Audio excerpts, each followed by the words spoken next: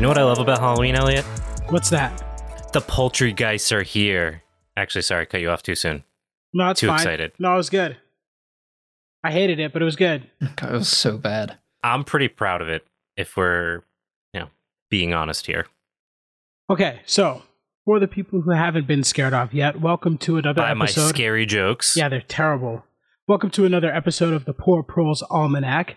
It's usually not this bad, or it's the norm. It's sort of hit or miss. That's a hell of a tagline. It's usually not this bad. You set them up, I knock them down with those razor-sharp puns.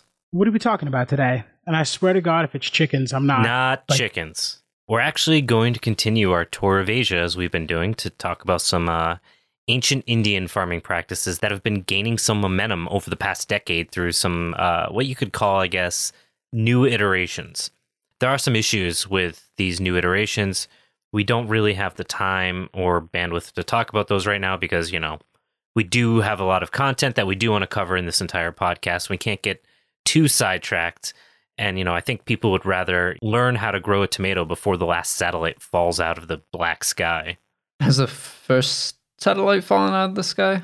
Why is that your question of all questions to ask out of everything that he just said? Well, okay, I bought my tomato seeds and just, when do I gotta plant them out?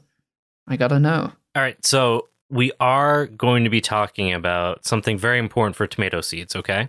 It's actually one of the oldest applied sciences in ancient India. It's called Vrikshayurveda, which means quite literally plant life science. It's not quite like botany or medicine, but it really just covers like a wide breadth of specialties. Now, with these ancient Indian sciences, they're not traditionally compartmentalized like how we think of Western disciplines, where everything kind of silos, right? Instead, there's a lot of recognition of these overlaps. So, despite talking about plant life science, mathematics is a huge component of these practices. So, compared to some of the other stuff we've talked about, how ancient is this? So, most of the Prole model series that we've done have been really focused from 4,000 BC to around 1,000 AD. This is at that newer stage of that space, right? So, we're talking around 700 BCE. And this is where Ayurveda was basically, at least conclusively documented. Now, this science originally started with health management, and this was soon applied to domesticated animals and garden plants and things like that. And it was also inclusive of things like perennials, so your shrubs and trees as well. Okay, so this sort of is throwing me back to our episode about the Western Ghats. I'm sure they weren't the only folks doing forest farming in the area, right? Also, someone calculate that into bears entering for me, because we're some sorts of mathematicians as well. And we came up with, unit of measure with bears and time, I believe. Yeah, I think it was before bears or after bears, right? When the bears showed up in Ireland? Yes, before bears entering. Yes, BE. Yeah, so I think we're in 2000 BE. Oh, wait, that doesn't make sense. This is probably... it never did. No, it didn't. But I want to say probably 3,500 years BE. So after bears entering, I don't know. The Abe system is just totally flawed. Don't use it.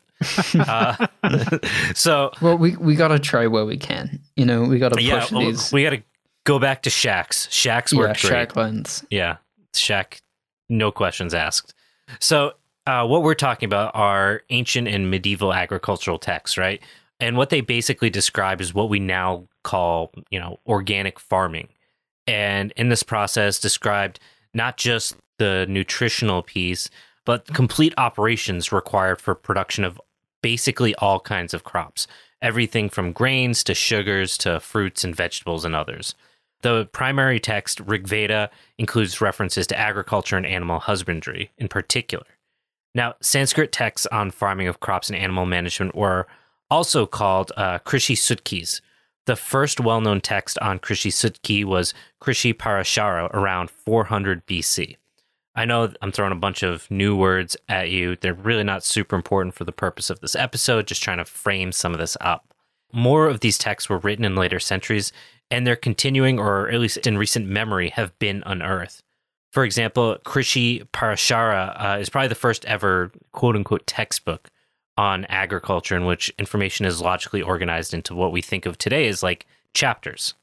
That's kind of interesting that they did put it into this sort of like textbook that they like had or like they wrote it down. Because I feel like a lot of the other pro model series that we've done, the biggest challenge to like preserving the farming practices is that they were so well understood at the time. It would be like now writing a book on how to be a white guy starting a podcast. Yeah, I mean, it's in our blood. Yeah, and I'd also guess that the relationship between science and spirituality are so connected, it's basically like a religious text, but for plant and animal relationships and how to build those bonds and keep them strong because those are your life force to where you live. Yeah, and I think that makes a lot of sense given the religious components of that region, right? Where those life ways are so integrated into the food systems, and that's kind of been personified in those religious practices. Yeah, or sort of like older white dudes needing to tell everyone their opinion. Spiritually connected. Exactly. Now, Krishi Parashara, for example, is unique in that it is not only about the plants, but also goes into detail on things like the parts of a plow, paying attention to time and seasons, general agronomic practices and management, things very similar to like what we think of today as like agronomy, right?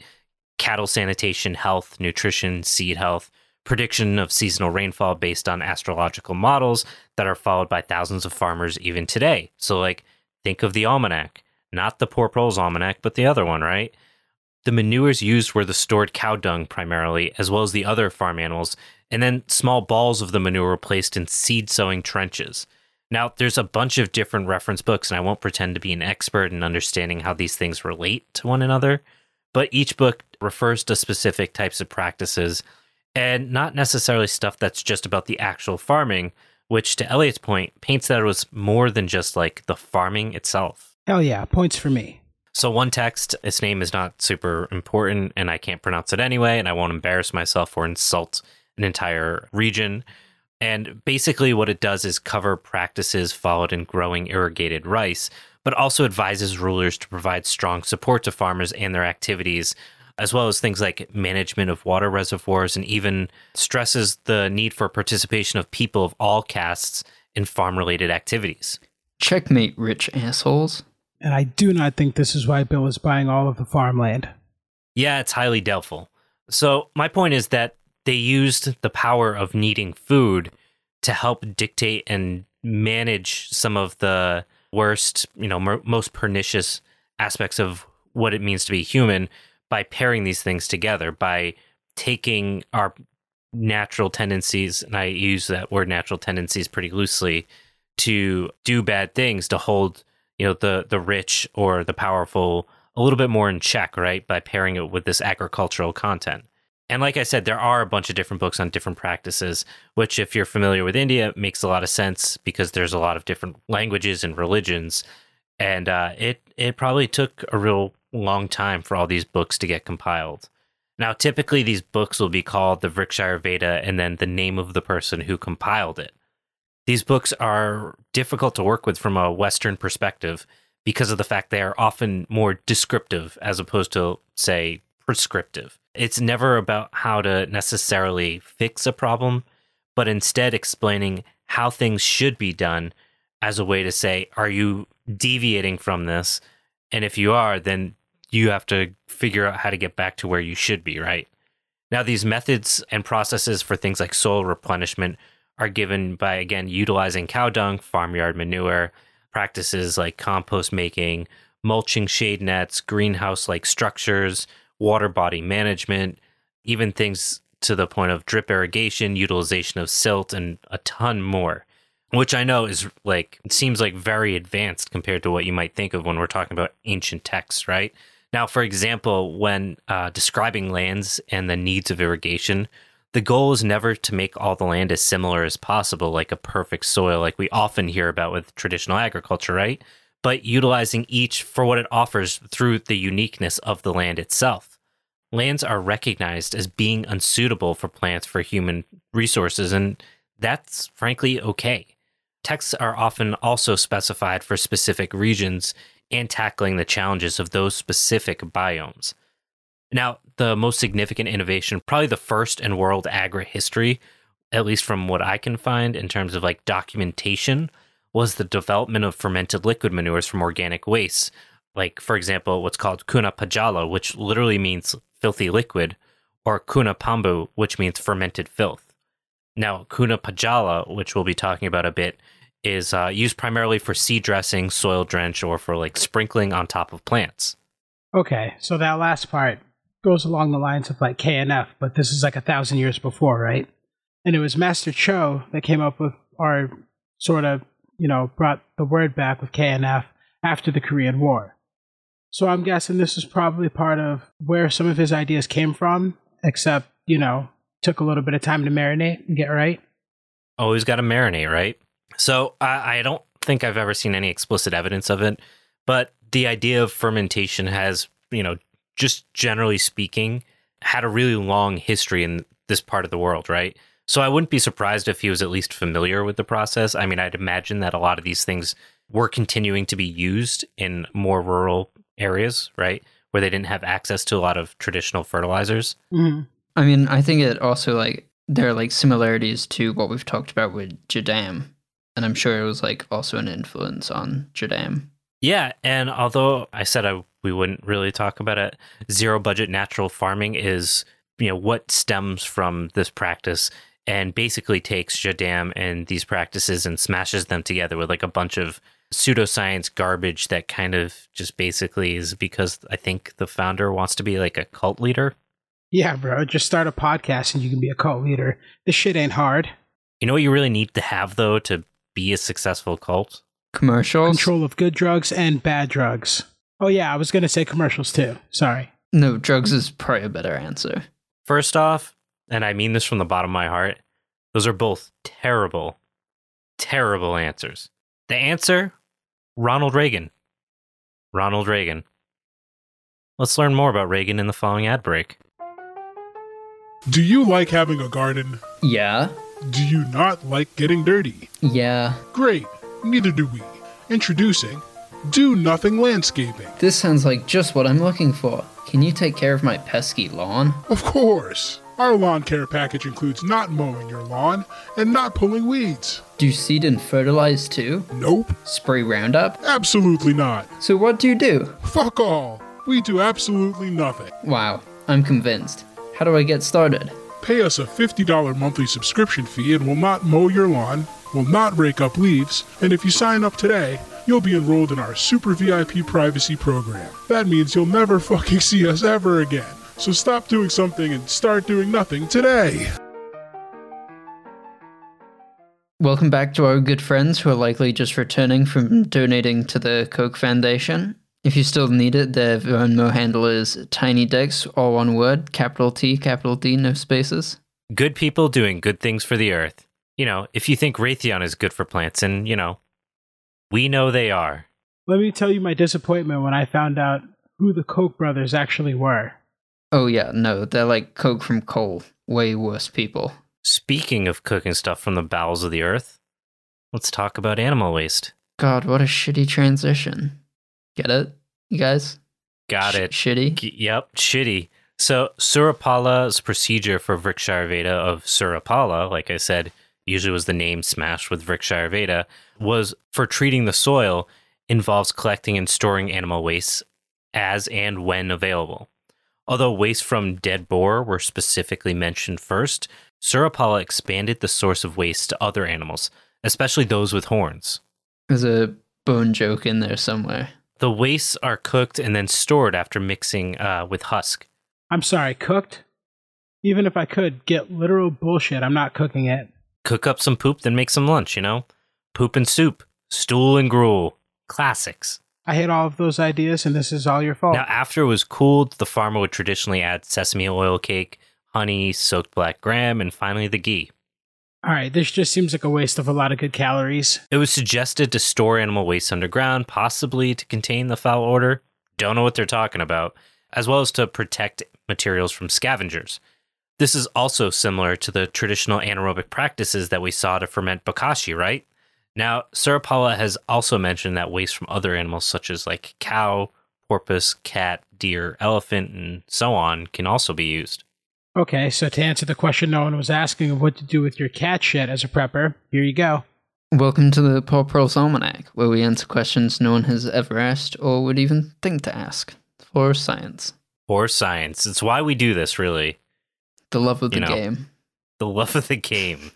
Now, we talked about Kuna Pajala, right? Now, with the application of this filthy liquid that we talked about earlier, is very different than like traditional organic manures. Very different than the fermented filth? Exactly. I mean, how could you ever get fermented filth and filthy liquid confused? You know, I'd be embarrassed to confuse them, to be honest. That's like... You should. That's a serious... Yeah. It's pathetic. Weak. I'm sorry. I'll leave the Zoom. So, Kuna Pajala is a liquid.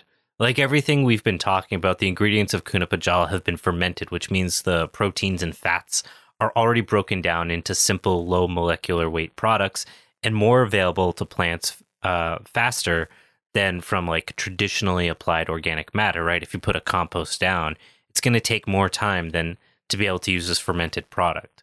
Now, in the modern era, it's been primarily used as a spray or a soil, like something to soak your soil with. And that spray process of diluted Kuna Pajala is a pretty modern innovation. Okay, so this is like the original compost tea. That kind of makes sense. Yeah, I mean, you could call it that. Now, the thing is, like I said earlier, there were a bunch of books and many of them were basically lost or forgotten until fairly recently. So in terms of like mainstream use, the traditional practice has been basically lost for like 1,000 years, or at least a couple hundred years. Although variants continue to exist, and chances are, you know, like everything we talk about in the show, there probably are farmers that have been continuously working with and even improving some of these practices, right? In most cases, we think these things are like always lost, but they just tend to continue on the margins of communities to exist unabated. And like, that's what keeps these things alive. Now, the first person who experimented in any public sense with Kuna Pajala was Valmiki Srinivasa Iyengarya, a mathematician by training who renounced materialistic life about 20 years ago. Valmiki reported excellent results when Kuna Pajala was applied to mango and coconut, and continued to test out variations of Kuna Pajala using vegetable waste, and then he fermented those in human urine. He again observed really great effects on the growth of several fruit and vegetable plants. I knew math was a gateway drug. That's why I failed out of math school. It's too straight edge for that shit. It's true, he had a fairly straight edge in high school. So our boy Val prepared Kuna Pajala by fermenting aerobically safari fish, which is mentioned in Vrikshayurveda, and he fermented that fish in cow urine and sprayed tea bushes at 1% concentration of the ferment, which he named Insafari. Valmiki found Insafari to be both an insecticide and growth promoter. In addition, Valmiki prepared Kuna Pajala from poultry, specifically chicken, and called it Kukuda Kunapa, and used it very effectively in increasing kiwi fruit yields from 200 pounds to over 3,500 pounds in the course of a year. All right, so I know we've said it before, and those numbers are just absolutely ridiculous, but this does sound a lot like KNF. Can you imagine being like, I killed this chicken and the 5-pound chicken has changed my yield on my kiwi fruit to 3,000 pounds more? Like, talk about a turnaround on $4 or 4 pounds worth of protein. Yeah, we have like chickens here, and some of them die, and we just like bury them in the compost pile. But to like using that to, what's that? That's a 3,300 pound gain in your yields. Sounds like bullshit. I mean, it could be. We don't know. It's possible he totally overinflated that number, but I don't doubt that it probably did something good. But the point of bringing all this up, and we haven't really gotten into like the gritty details of what people can actually take into what they're doing at their own backyard right now that are listening to this, is that I think this is kind of like a really good framework for like a missing link for a lot of natural farming practices, right? We're seeing all these things come back, you know, KNF, Jadam, Bokashi is making, you know, coming around. We're seeing a lot of these ideas of how do we create compost teas, and all of this comes back to these traditional practices. And this is like one of the oldest documented sources that we have that probably outlines a lot of these different things, right? So it's really important to at least understand it through a direct source, right? Through a first source or a primary source. Again, we've talked about bokashi, we've talked about jadam, we've talked about Korean natural farming. And it's really interesting. These all came from the same part of the world, as well as something as simple as natural farming from Fukuoka.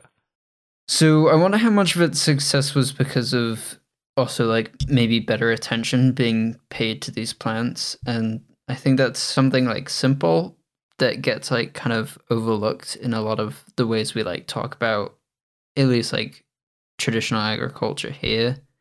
And just like being aware of it means that you're going to like catch small stuff before it becomes a big problem.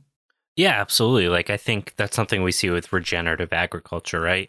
A lot of people are like, my pasture looks like shit, and I'm going to try regenerative agriculture. And it's like, is that the thing that's making it better? Like the transition practices of moving your cattle or whatever you're grazing?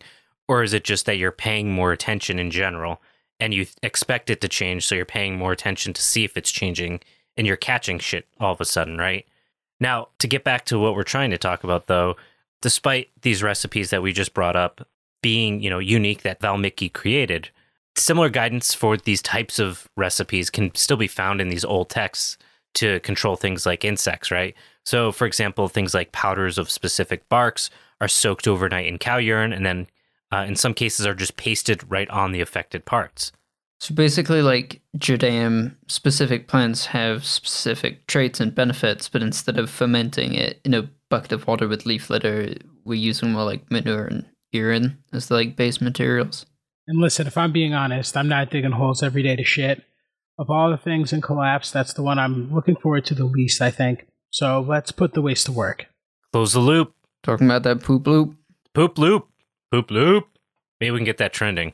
Hashtag close the poop loop. No, I don't want that to be our first trending chat hashtag ever.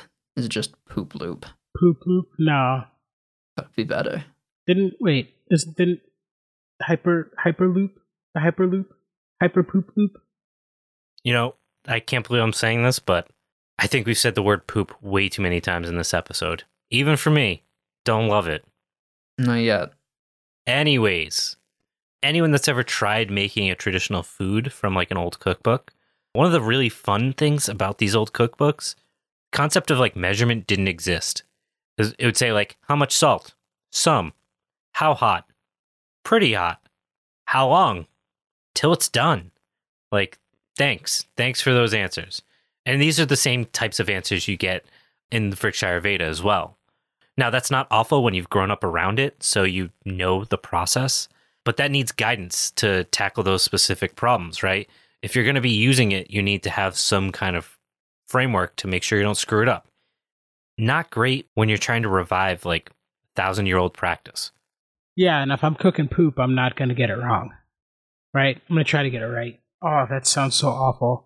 There's a big difference between incorrectly cooking asparagus and cooking shit. You know what I mean? Yeah, that's fair. For the rest of the episode, we're going to really focus on the practices of fermentation, specifically in these texts, because we're most interested in soil mending here. But I do just want to point out this is a very, very small part of Vrikshayurveda, and we could honestly do an entire season dedicated to the different things covered in literally thousands of pages of dense content that these books cover.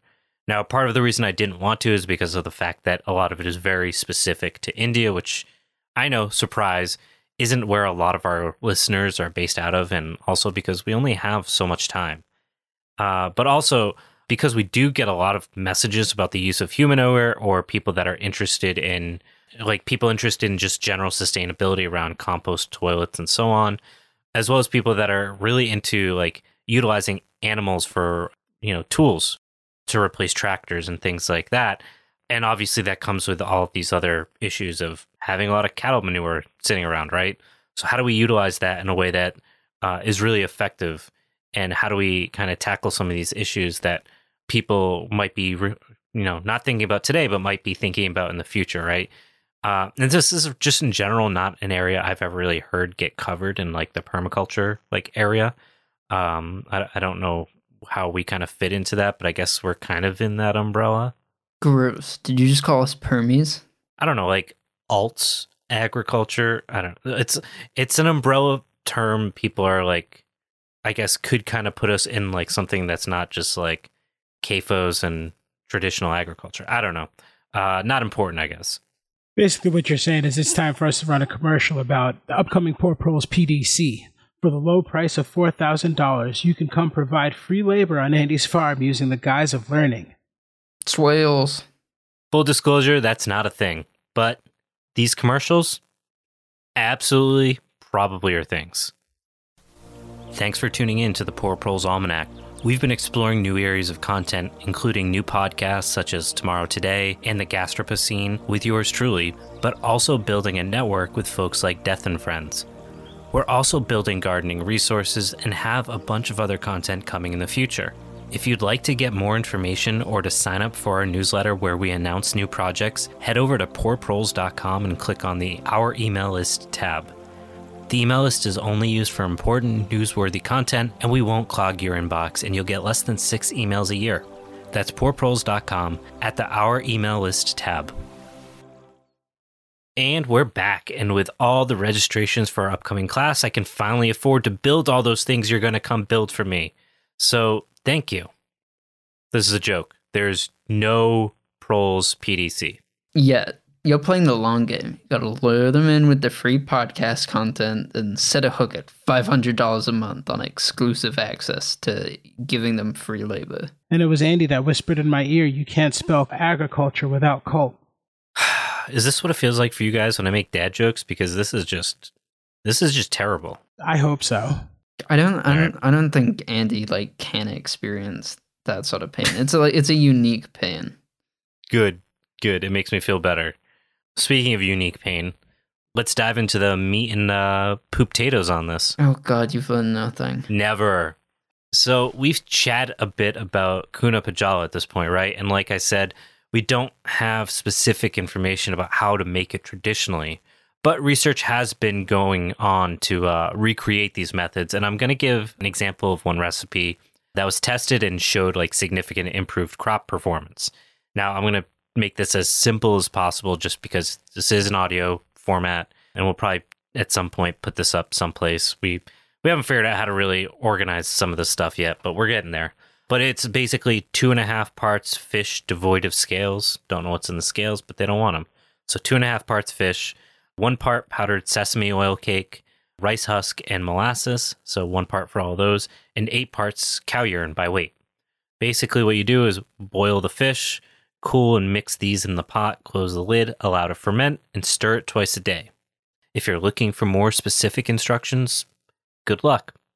I saw at least 4 totally different recipes for Kuna Pajala, but this one in particular had studies tied to it, so that's why I went with that. Now, the other added benefit was that of the recipes, this one had the most ingredients that we could come up with here in the US. Sesame oil cake and rice husk would probably be the hardest, but if you grow sunflowers and press the sunflower seeds for oil, I'm sure the cake from the sunflower would be fine. Rice husk, I imagine, would be something that you could substitute another fibrous waste product. So if you milled grains or something like that. Yeah, there's definitely options. Yeah, and I think I know where we could find some urine. Piss jug time. Piss jug time. Hell yeah. Get those piss jugs. Those juggy boys. Now. God damn it. Now, multiple researchers did extensive testing of the Kuna Pajala's macro and micro content as it fermented, and this was actually really interesting. What really matters is that depending on what you want to get out of it was severely impacted by when you wanted to use it. So, for example, nitrogen doubled from day 0 to 20, but by day 40 it had cut back in half. Phosphorus, on the other hand, increased a little bit to day 20 and then doubled by day 40. Potassium doubled at day 20, but by day 40 had increased only a little bit more. So you'd probably want to use the day 20 fermentation in crops in their vegetative growth stage, and then the day 40 mixture on plants when they're closer to flowering. Is that how that would line up? Yeah, I think so. So you could use the same Kuna Pajala on the same plant later in the year for different reasons, which is pretty cool, right? Now, what was also interesting is that fungal growth also continued to grow the longer it fermented as well, suggesting it might also make more sense to apply older batches to things that need a higher fungal ratio, so tree crops, right? Some folks also suggested fermenting for 60 days or even longer as well. Okay, so I bet that smelled great, and you probably had to live upwind of that, right? Yeah, I mean, it literally translates to the smell of death. So yeah, maybe don't do this one in the house. Now, they didn't have any studies for that 60-day or anything longer. Clearly, some research needs to be done. So if somebody wants to write some grants, that could be a great opportunity to just ferment some fish. Studies have shown that not only is it effective as a fertilizer compared to simple manure, in one study, it actually beat inorganic fertilizers like the chemical stuff, with plants showing 10% height improvements to traditional fertilizers, 10% increased total leaf area to traditional fertilizers, and 15% increases in root length. Again, this is in comparison to conventional fertilizers, like the stuff that we spend millions and billions of dollars producing. When paired with Panchagavya, which we haven't talked about, tomatoes actually grew 51.3% larger than the control and created 106% more total biomass. Holy shit. I mean, kind of literally. Yeah, holy shit, kind of literally. Now, a variant of this, and by variant I mean it overlaps with other recipes of Kunapajala, is Shishyagavya. And this is a fermented mixture of cow dung, cow urine, vegetable waste, and water. And that's in a 1:1:1:2 ratio. So the only thing that's 2 in that ratio is the water. Everything else is 1. And it's generally prepared by chopping and fermenting weeds and water along with cow dung and urine. Now, these are strained and then sprayed or treated like a drench, just like we talked about in KNF for Jadam, at a 10:1 ratio with water, so about 1.5 cups per gallon, sprayed weekly. In side-by-side testing, Kunapajala usually seemed to do better, but Shasyagavya had higher growth rates, primarily with forbs, although that's just anecdotal evidence from different studies that I kind of took out of it, not something anyone went out to actually try and prove. Okay, so let me clarify this for myself, because you've thrown a couple of recipes at us. So we've got Kunapajala, which is fermented fish, and piss with some starchy plants, which we use for younger plants. We use that earlier on and help them grow. And then we strain it off and use it later on after it's sat for a little bit for bigger plants. Then we've got Shasyagavya, which is also piss, shit, and vegetable waste, which is good for bigger plants. And then we've got Panchagavya. What is that? Which we haven't covered yet, yeah. We haven't covered Panchagavya yet, even though I've talked about it a ton. Okay, well, I guess to ask the question that no one has asked, since that's my job, whose piss and shit are we using this time? Huh, Andy? We'll get there. We using mine?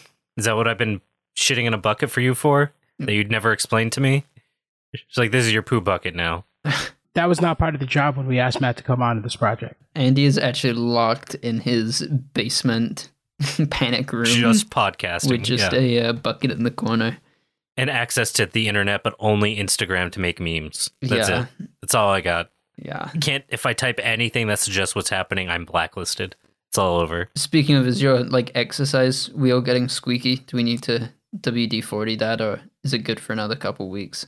Nah, I fermented something and it just lubed it right up. Oh, it's God. Fine. Oh, yeah. That is dark. That is dark, boys. Yeah. And he hasn't seen the sunlight in 3 years. He has giant black eyes and really pale skin. Happens to the best of for us. our listeners, because this is a audio format. Yeah, they can't see this. That's why we don't do video. Yeah. No. All right. So I'll talk about what Elliot's curious about. Sorry. So Panchagavya, we haven't covered. We're going to. And like I mentioned with Kunapajala, there's extreme variety. The example that we gave was about fermented fish, but there are ones with milk and ghee and cow dung, and it all falls under that Kunapajala category, which seems insane, right? But the constant is that there is fermented fish with urine. All the other stuff, the cow dung, the ghee, whatever else they put in it, seems to be fairly interchangeable, and that's probably based on location or where those recipes came from, which again, to the point I made, makes me feel pretty okay with swapping out different, plant cake material and starches. And the human piss, which you brought into this, the piss jugs. Can't forget the piss jugs. God, did Trump write these farming practices? I got one for you, Andy. The art of breaking the seal. If you guys could just see the look on Elliot's face as he made that joke. Anyways, the one dude who was doing research on new methods decided to use rats instead of fish. So, it's a pretty wide window of what you can do with it. I mean, you can get the locally sourced, I bet. Organic, free-range, local rats. Yeah, I'm pretty confident that was kind of what drove that, right? So let's talk about Panchagavya because Elliot's just super excited about this. So first, it's considered a biodigested manure, which is a fancy way of saying microbes are fermenting it. There's a few of these, Panchagavya being the most common. There's also Jivamrutha and Bijamrutha, to name the top three, we'll call it. I'm only bringing up Panchagavya because it's the most common, and it would be odd to keep it out. But the recipe isn't designed for the average farmer here in the United States.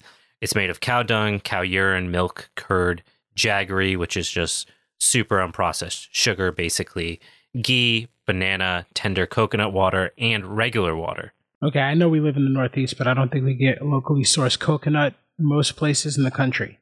Yeah, exactly. So I've mentioned it now, and I'm going to talk about Jivamrutha because it's going to sound pretty familiar. It's basically JLF, but slightly different. You get a big 55-gallon barrel like we do with JLF. You add 11 pounds of cow dung, a handful of soil from your farm, 3 gallons of cow urine, 2 pounds of brown sugar, 2 pounds of bean flour, and you stir that 3 times a day for 10 minutes for 4 days. Keep it in the shade in a breathable lid. It's ready after 4 days and is only good for a few days after, and it's used at a 10-to-1 ratio. Again, sounds pretty on brand for Jadam treatments. Yeah, the biggest thing is really the bean flour, which, I mean, you can go buy a bag of black beans and just grind it up, right?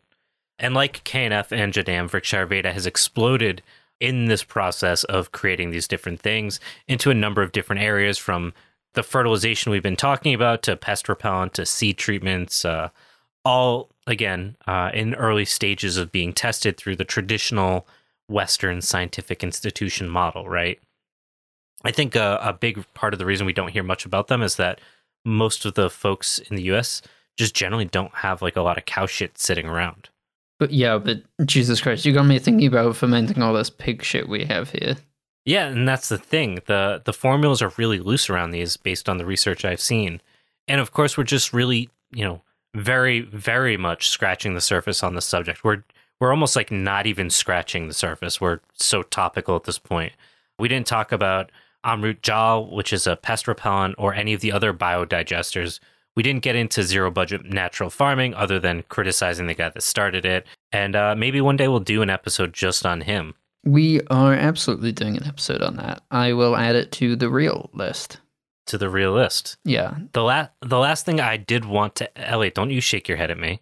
Well, see, we got 2 lists for Andy. We got the real one that's interesting stuff we want to cover, and then there's Andy's list.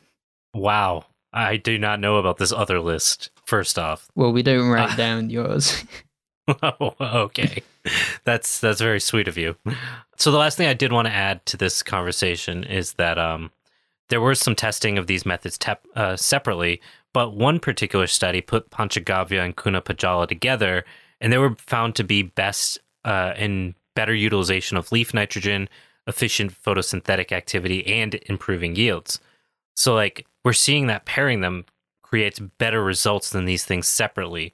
And that's awesome. So, like, we're really only, like I said, and I'm going to say it again, scratching the surface of this subject, and not even just in terms of the research, but even just, like, figuring this out in the field before academics get their hands on it. But, I think it's really cool, and I guess you could say, like, hopeful. And I think a lot of it will be particularly useful around the field of, like, human manure for most people, or humanure for most people, which we did touch on, like, super, super briefly today. But it is probably something we will add to the list to cover on its own someday. Right, Matt? That's right. Yeah, shitting is not a team sport, and it doesn't get shared with our other content. You know what? That's a great place to end. Shitting is not a team sport. Well, there goes my new uniform. Sorry, 2 girls. More like sorry, 1 cup. All right, goodbye, listeners.